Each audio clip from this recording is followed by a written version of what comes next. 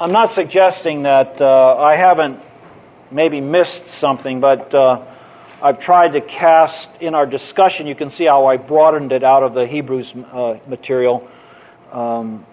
This would be another passage that would fall in the same net, as it were.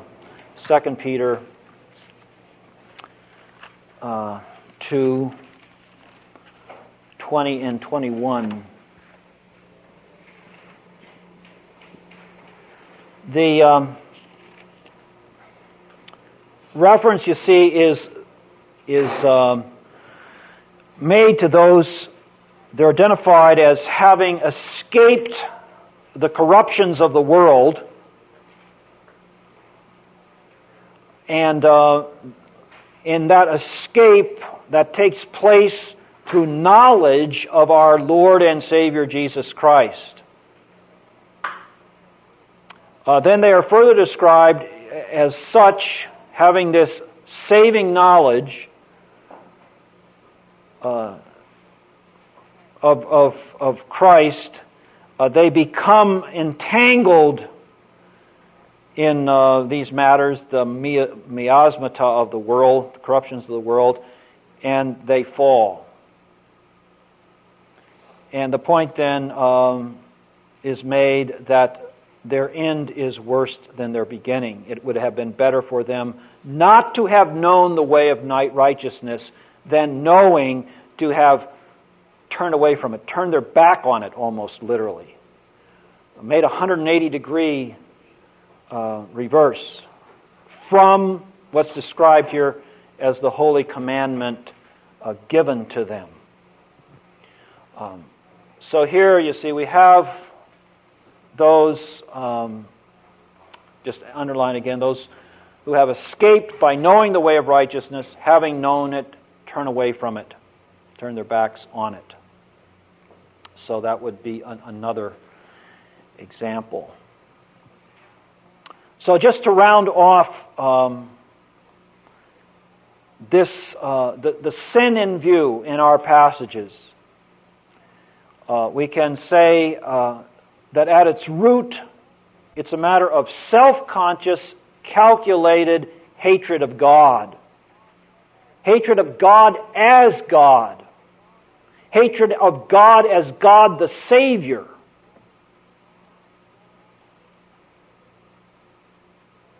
And seems further to involve that despite better knowledge, it involves deliberately, willfully putting God in the place of Satan.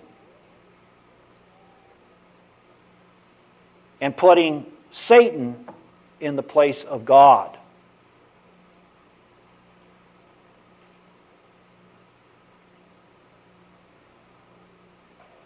Making, if you will, of Christ the Antichrist.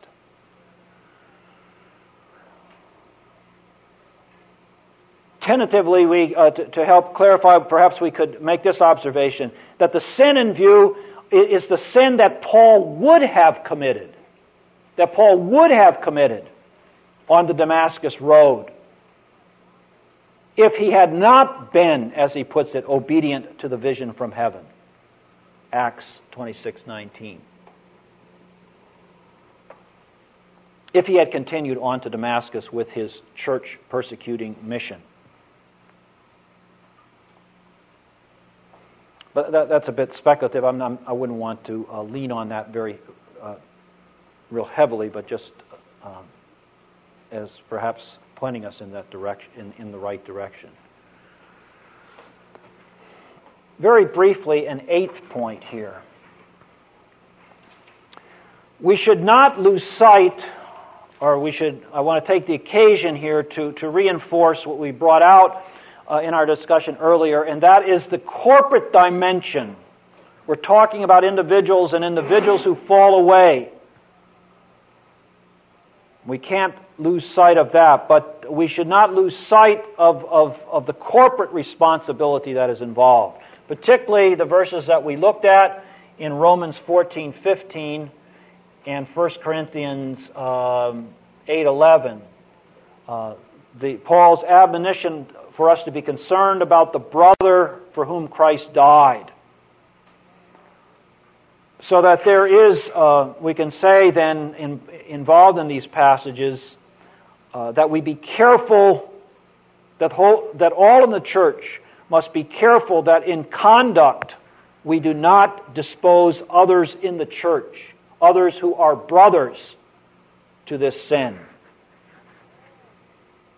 All must be concerned then that we do not, any one of us, become an ultimate stumbling block, as it were.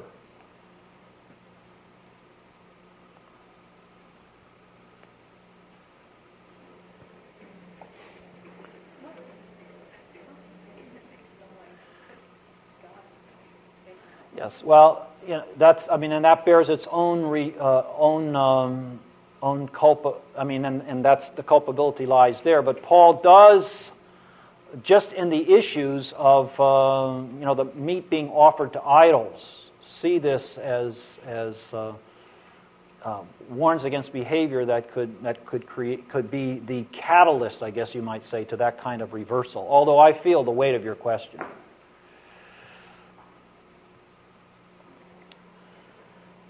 Ninth, and as kind of a concluding wrap-up on our work here. In our passages in Hebrews, but as they would have these correlative materials throughout the New Testament, the writer issues a warning against the sin of irreversible apostasy. He issues that warning again as a live danger for the whole church, for every confessor, every believer in that sense, everyone who makes confession. He issues the warning against a sin, and I want to accent this again, a sin which each believer, without any exception, a sin to which each believer is exposed. Each believer is subject. And perhaps we could bring into our discussion at this juncture then, maybe it should have been said earlier, but this observation that kind of a parallel or analogous observation that I think has some weight. To deny that these warnings or this liability applies in the case of the regenerate, because it's not possible for them to fall, to deny the applicability of these warnings to the regenerate seems to me akin to saying that Christ was not truly tempted because he did not really struggle with sin because it was not possible for him to sin.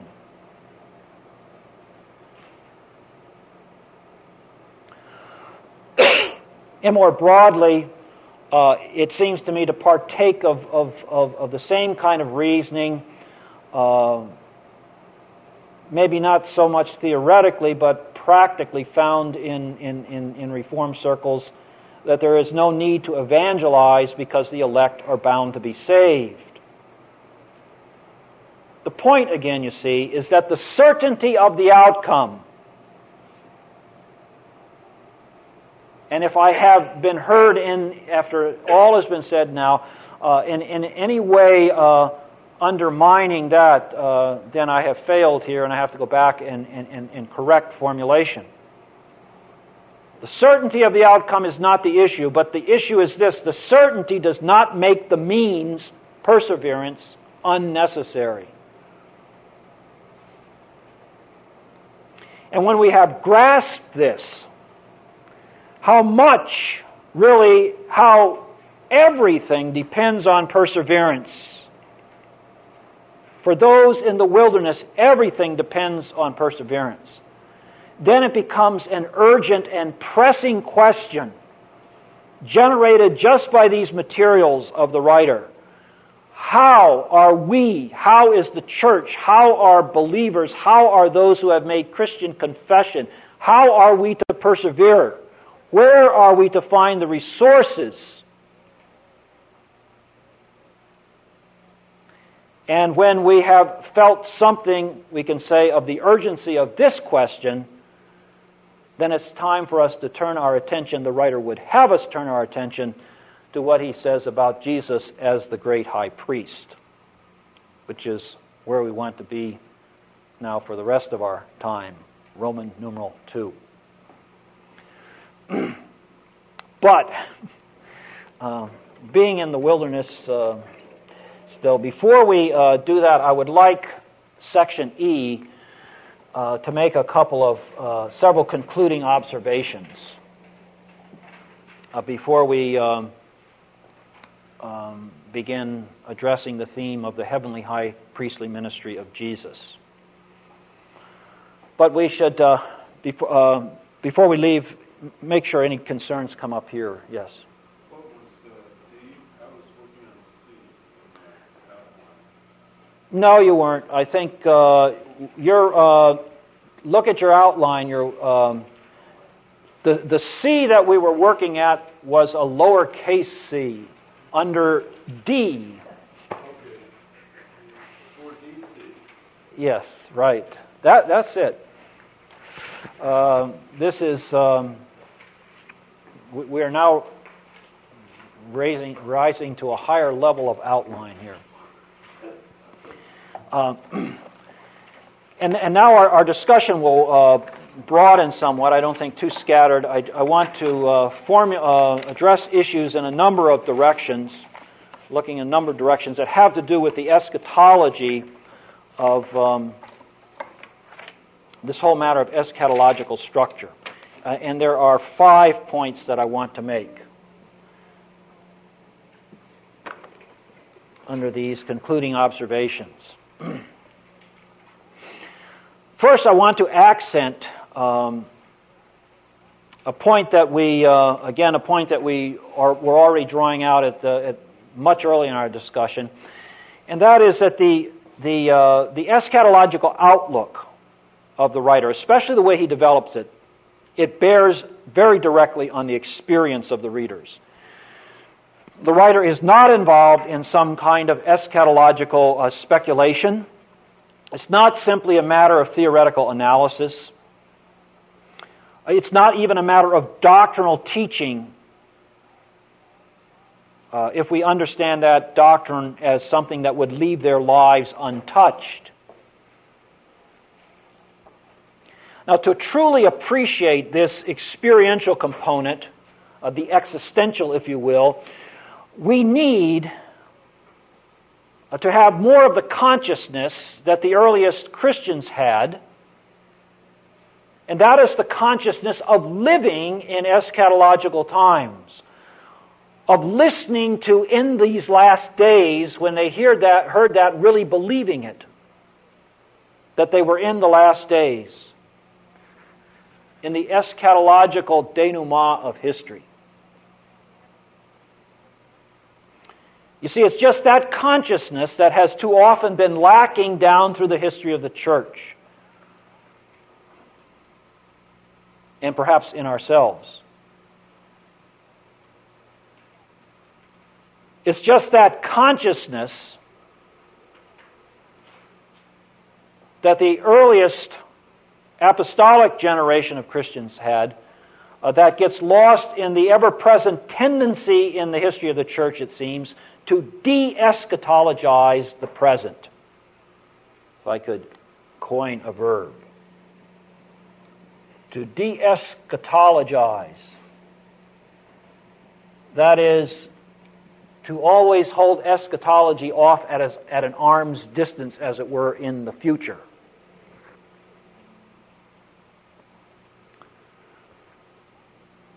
But you see, for a last days mentality, which is the mentality, let me just say here, I'll emphasize this a little bit further on again, the mentality that is to be that of every believer between the resurrection and the return of Christ, between the exaltation and return of Christ. For a last days mentality, the present situation of the church can very easily seem puzzling, even disconcerting.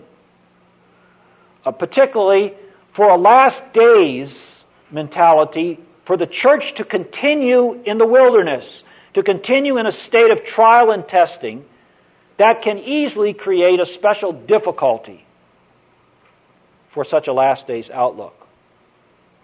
You see, especially since the triumph of Christ, dating from the ascension, is in the past. As the writer says, 2:9, we see Jesus already crowned with glory and honor. Now, as some of you will be aware, at least, rather widespread today in biblical studies and New Testament studies is the view that Hebrews is directed toward a crisis that develops in the church because of the delay of the parousia. That Hebrews is directed toward a crisis that has come about by the delay, the failure of Christ to return. A crisis that results because the actual course of history on this thesis is contrary to the expectation of an imminent return. Now, without at all here endorsing this thesis, it's in fact to be fundamentally challenged. But without endorsing the thesis and the overall conception of apostolic history and teaching that it involves, it does, you see, contain an element of truth.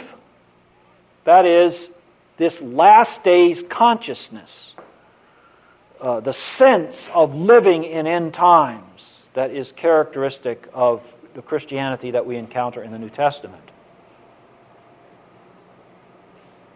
Now, just to think that through a little bit further, particularly the existential implications of that. The way the writer looks at the present situation of his readers, the way he addresses them, brings into view the central problem he's concerned with.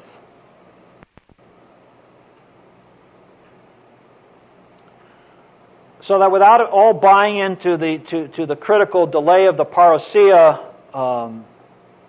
theorizing, it is still, I think, the suggestion is quite plausible that the book of Hebrews is directed to a situation, or if it's not, if it's a circular letter addressed to a plurality of situations, Hebrews is directed to situations where there are some now who have confessed Jesus as the Christ. That is, they have confessed Him as the fulfillment of prophecy, as the inaugurator of the new Messianic age.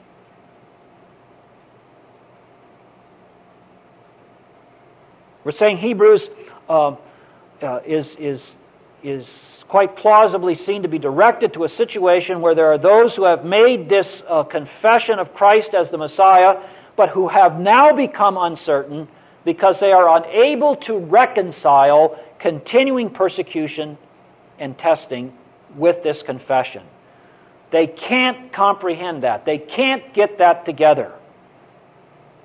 How come? Now that the long-promised Messiah has arrived and is exalted to the right hand of God, how come suffering, persecution?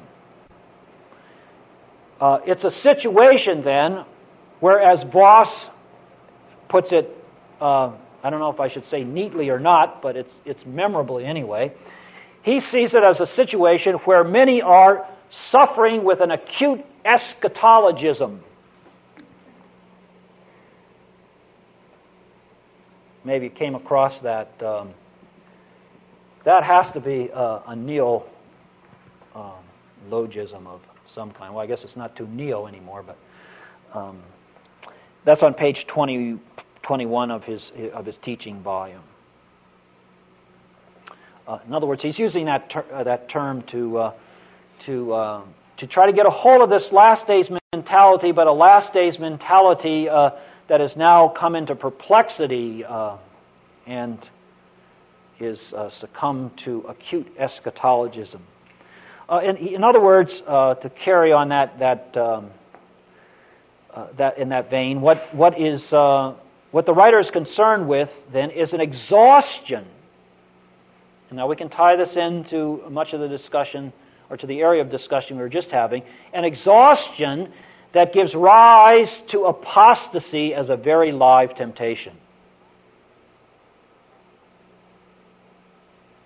Give up in exhaustion. In other terms, an exhaustion that tempts to unbelief because of the failure of what they had expected to take place. Just to generalize that on that a bit, as Voss does, and I think this is very perceptive and instructive. You see, the problem here is a constant problem for the people of God in almost every place in time prior to the final consummation. And that is the veiledness, the veil that lies over the messianic glory.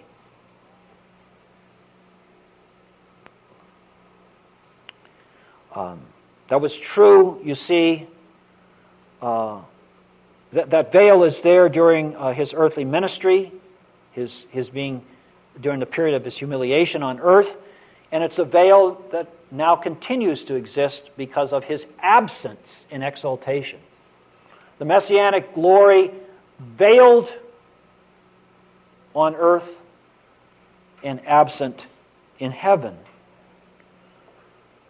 That always carries with it the temptation then toward one or other form of religious externalism. The craving for the visible that I can hang on to, as that can be found across a wide spectrum that runs, say, from Roman Catholicism on the one hand to its understanding of the sacrament.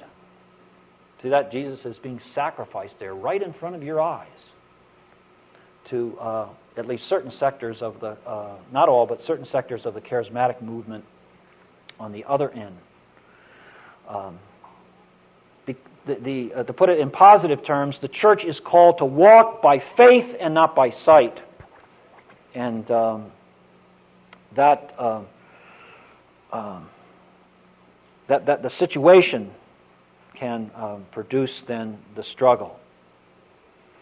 The situation then in Hebrews, if we can envision it further, is a situation where there are a number, apparently a significant number, who are asking in effect, what difference does it really make that God has in these last days spoken to us in His Son, as the writer says? What difference does that make that God has finally spoken? What difference is there really between, to put it in other terms now, what's being asked in effect, what difference is there between life under the Old Covenant and the New Covenant?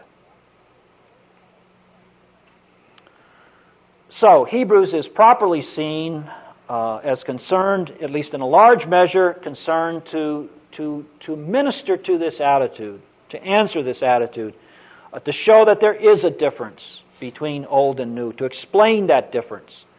The writer is concerned, in other words, to do justice to the new, decidedly eschatological nature of the period that has come about in Christ. And yet, as he's concerned to accent, to make clear what has already taken place in Christ in its eschatological character, he at the same time, he does not in any way eclipse the centrality of the present ordeal of the believer. So as we said it earlier, and we can just bring it in here to pinpoint things, the writer is concerned to clarify the combination or the connection between the triumph of Christ and the testing of the church. And there can be very few outlooks, perspectives on what the Christian religion is all about. That is more basic than doing that, to clarify the relationship between the eschatological triumph that has already taken place in Christ and the testing of the church that continues. Pastorally, dealing with churches which, for the most part, are not dealing with overt persecution along the lines that you've heard here. How do you, as pastors, try to get more of it, try to inculcate more of that kind of an end times mindset without it inevitably seeming to lead to kind of messian, millennial kind of craziness of rich people. Or triumphalism. Right. Yeah. With the rapture maps and all that kind of stuff. Yeah. That's really pulled out. How do you pastorally do that? Yeah, well, as you're posing your question, I think there's a couple of dimensions there. I think that the strongest the strongest antidote to the wrong sort of speculating about the eschatological future is to emphasize, in our own code words among ourselves here, the already. Because I think you see that millennial, without trying to settle all the issues of the millennium here. In fact, I do want to say something about how Hebrews bears on that a little bit later on. But without wanting to just dismiss all that discussion, I think that a great deal of preoccupation, wrong sort of preoccupation on millennial constructions in the future comes by a failure to appreciate the already of the New Testament eschatology. That where that is laid hold of, then well, maybe I don't know if this is a helpful way of putting it. You see, what traditional millennial discussion is in effect involved in doing is looking toward the future and making a distinction between a provisional eschatology, eschatological era, a golden era, either before or after the return of Christ, but still future, and then what is not provisional or ultimate beyond that. But you see, I think that when you see that the provisional eschatological order has already arrived, then I think that breaks down at least the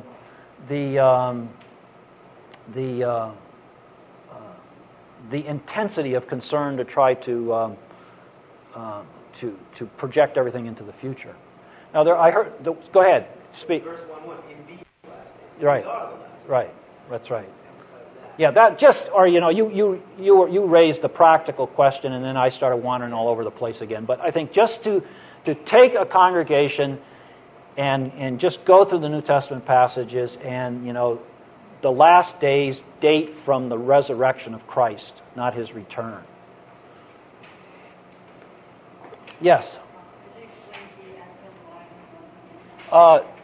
DS, in other words, the tendency, and it ties into the question, the tendency I was just coining that language, the tendency to lose sight of our present. I talked about de-eschatologizing the present life of the church. In other words, to lose sight of the fact that the last days have already arrived. To deny the eschatological nature of the present situation. That's what I have in mind by de-eschatologize. So Voss's statement about acute eschatologism, that's a pathological state Yes. of futurism. Yes. Well, yeah, it's I think he's wanting to apply it to the situation of not being able to factor persecution into the last days mentality that seems to have no place for suffering. In other words, he's addressing a tendency toward a kind of triumphalism. In other words, they want the triumph of Christ, they don't want the suffering that goes along with it.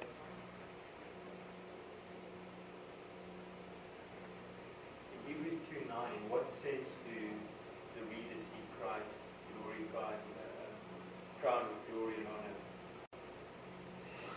Yes, well, see, I think that's the seeing of faith. Seeing of faith. Yes. And they know that because the gospel tells them that. A second point, much more quickly here. And my concern here is to look at the place of Hebrews in the whole. Its place within the whole range of New Testament teaching. I think you're aware that we continue to live in times. I was just spending the time yesterday looking at a book that's just been published by John Ruhlman from over at the Lutheran Seminary on variety and diversity in the New Testament. And the issue of whether or not there is an essential harmony or unity to New Testament teaching continues to be a live one. I just want to accent here is that the eschatology that we have been working at is in line with the is in harmony with all of the other eschatological teaching that we have in the New Testament. The writer shares the same fundamental eschatological outlook that we see, for instance, in Jesus' kingdom proclamation, the pattern that we have there of already and not yet, the same already not yet structure that we see in Jesus' kingdom proclamation or in Paul's teaching on the Holy Spirit and resurrection. The emphasis that the kingdom or the coming eon is both present and future. I'll pick up question in just a minute. We can say we don't want just to homogenize. Unity and uniformity are not the same thing. I'm accenting the unity of New Testament eschatological teaching, not its uniformity. We can say that in Hebrews, there is a distinctive attention to the structure, to eschatological structure. Particularly we have in Hebrews a distinctive address as to how, if you will, already and not yet hang together. How present and future eschatologically cohere. The bonding of those two together is addressed in Hebrews in a distinctive way. So that anticipating what the next level of discussion or the next area of discussion that we want to get into, so far as the work of Christ is concerned and the structure of that work,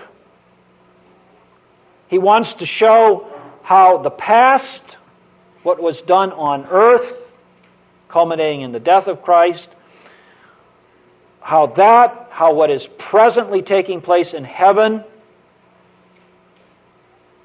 where Christ is in the sanctuary, and how, along with that past and present, what will happen in the future when he appears a second time for salvation, how that hangs together and conditions the situation of the church. Or we can bring it in here, 13:8. He's concerned to show that Jesus Christ is ho autos, the same, yesterday, today, forever.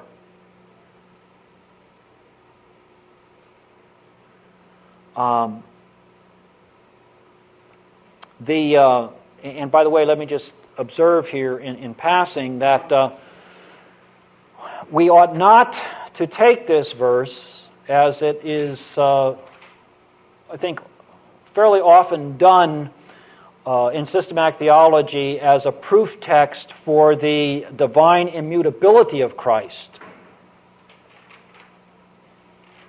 That, of course, would be taught in Scripture, but the point of this is not so much divine immutability, but Christ is the same in the sense of his steadfastness, his faithfulness as high priest.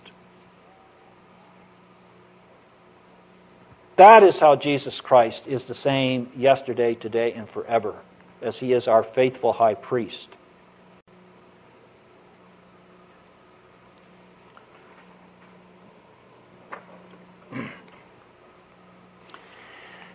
Now, to touch on an area that we could have spent a lot of time, a lot of class time on, in chapters 8 through 10 particularly, not limited there, but coming more prominently into the picture, very central in the argument there is the distinction between heaven and earth. And as that involves then a typology that operates between earthly shadow and heavenly reality. Earthly shadow and heavenly reality. 8:5 and 9:24.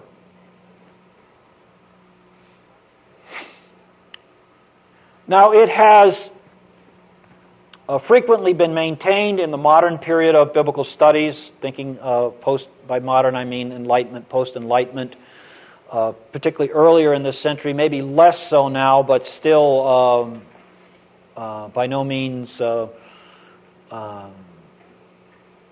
vanishing from the scene. It's maintained that this vertical heaven and earth configuration is the author's effort to vaporize, as we might put it, the historical experience of the readers. In other words, it's the writer's, when I say vaporize historical experience, it's the writer's concern, it represents the writer's interest to turn his readers away from history and to orient them to certain eternal, atemporal ideals. But what he's concerned to do is to direct their attention beyond history to a realm of meaning and ahistorical reality as their ultimate concern. And not always, but frequently, this proposal or this construal of the writer's intention is bound up with the notion of that this happens in view of the profound historical disappointment because of the failure of the parousia to occur. History disappoints, so the writer's tactic is to help us forget history. Or in other terms, as it can be argued, what the writer is doing in his heaven and earth distinction, what is happening here is that he's translating the gospel into the categories of Alexandrian Hellenistic dualism, or perhaps, or alternatively, Gnostic mythology. It's here, for instance, then, that the question of Philo's influence, the influence of the Hellenistic Jewish philosopher, theologian, contemporary to the time of the New Testament, slightly earlier, that comes into the discussion. And I won't go into further detail here. You can still, even with some datedness, although it has just been recently updated, Guthrie's introduction will fill you in on that discussion further. What I do want to go on here to say is this. Such constructions can, limiting themselves to certain textual materials, appear plausible, but eventually they can be seen, they certainly are seen to run counter to what we have seen and what I think any careful reading of Hebrews will show. And that is that the writer has an eschatological outlook that is clearly expressed in the opening words of the document, that God has in these last days spoken in the Son. And what goes along with that is the deepened historical consciousness of the writer that permeates the entire document, the entire discussion to the end. He has not, by the time he gets to chapters 8 and following, 8 through 10, forgotten what he said at the beginning. In other words, the typology that we encounter in the middle section, the distinction heaven and earth, that is employed within a more basic contrast. The heaven-earth distinction, we're saying, is not properly understood, properly addressed, unless it is seen to be embraced by the distinction between Old and New Covenant. Old and New is the distinction that encompasses the distinction between heaven and earth. And in fact, that distinction between Old and New Covenant is woven right through these passages. For the writer, there is the heavenly Jerusalem. And there is an abiding city. But that heavenly Jerusalem, that abiding city, is the Polis Meluson, the city which is to come. 13:14. And here again, if you haven't already had an opportunity to do so and come to appreciate it, I recognize that just talking to several of you, you have just in terms of your paper projects gotten into it. But Voss's discussion in his teaching book, pages 55 through 65, is so helpful on this point, showing how you cannot polarize the vertical and the horizontal, the heaven and earth in the historical eschatological outlook.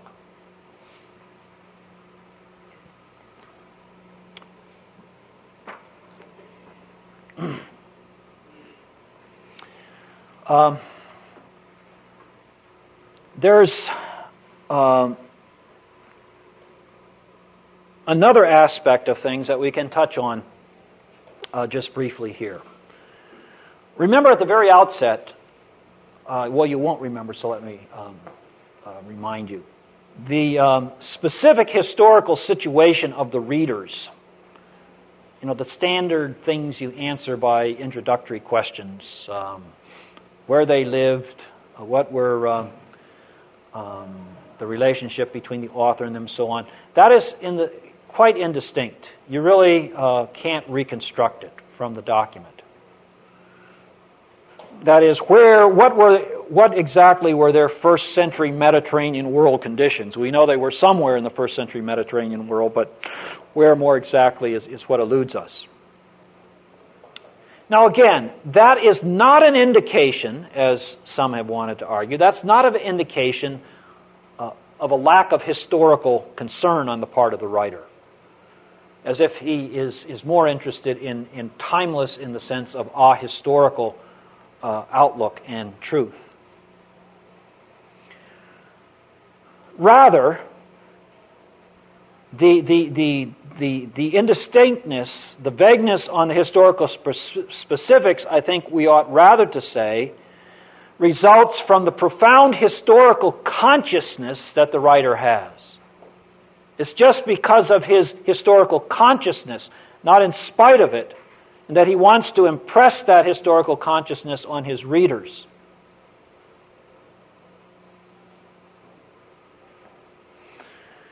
And what he wants his writers to see is that the controlling outlook on their situation, the controlling historical outlook on their situation, in all of its detail, what he wants them to understand is as they look at their situation in all of its detail, the controlling historical outlook is not ultimately shaped by those details.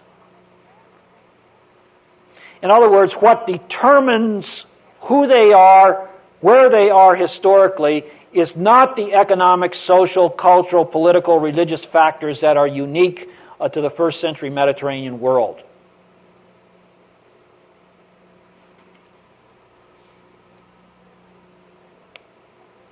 But the controlling perspective, historical perspective, is that which is determined by the work of Christ and its historical pattern, past, present, and future.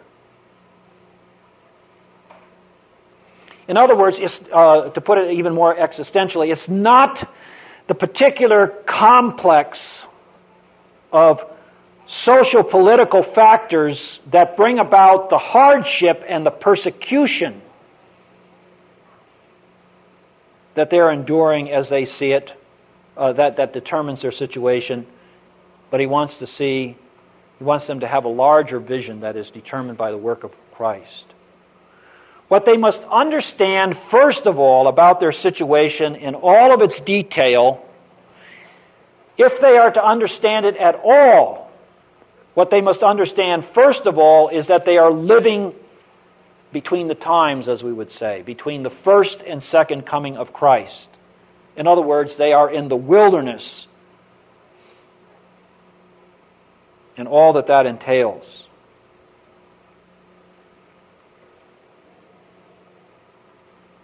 Now, I think that consideration has a bearing on ourselves, particularly as we find ourselves in a situation, as we have experienced it for some time now, of quite revolutionary worldwide change. There is in that then the temptation to see only the uniqueness of our own era, our more immediate historical circumstances. There can be the tendency then to become so absorbed, so dominated by the factors that constitute the current situation, more or less current, that they begin to determine the horizon of our experience, our historical outlook. They control our course of action, and perhaps can even bring us to the point of trying to accommodate the gospel to the situation that we arrive at by our cultural analysis or critique.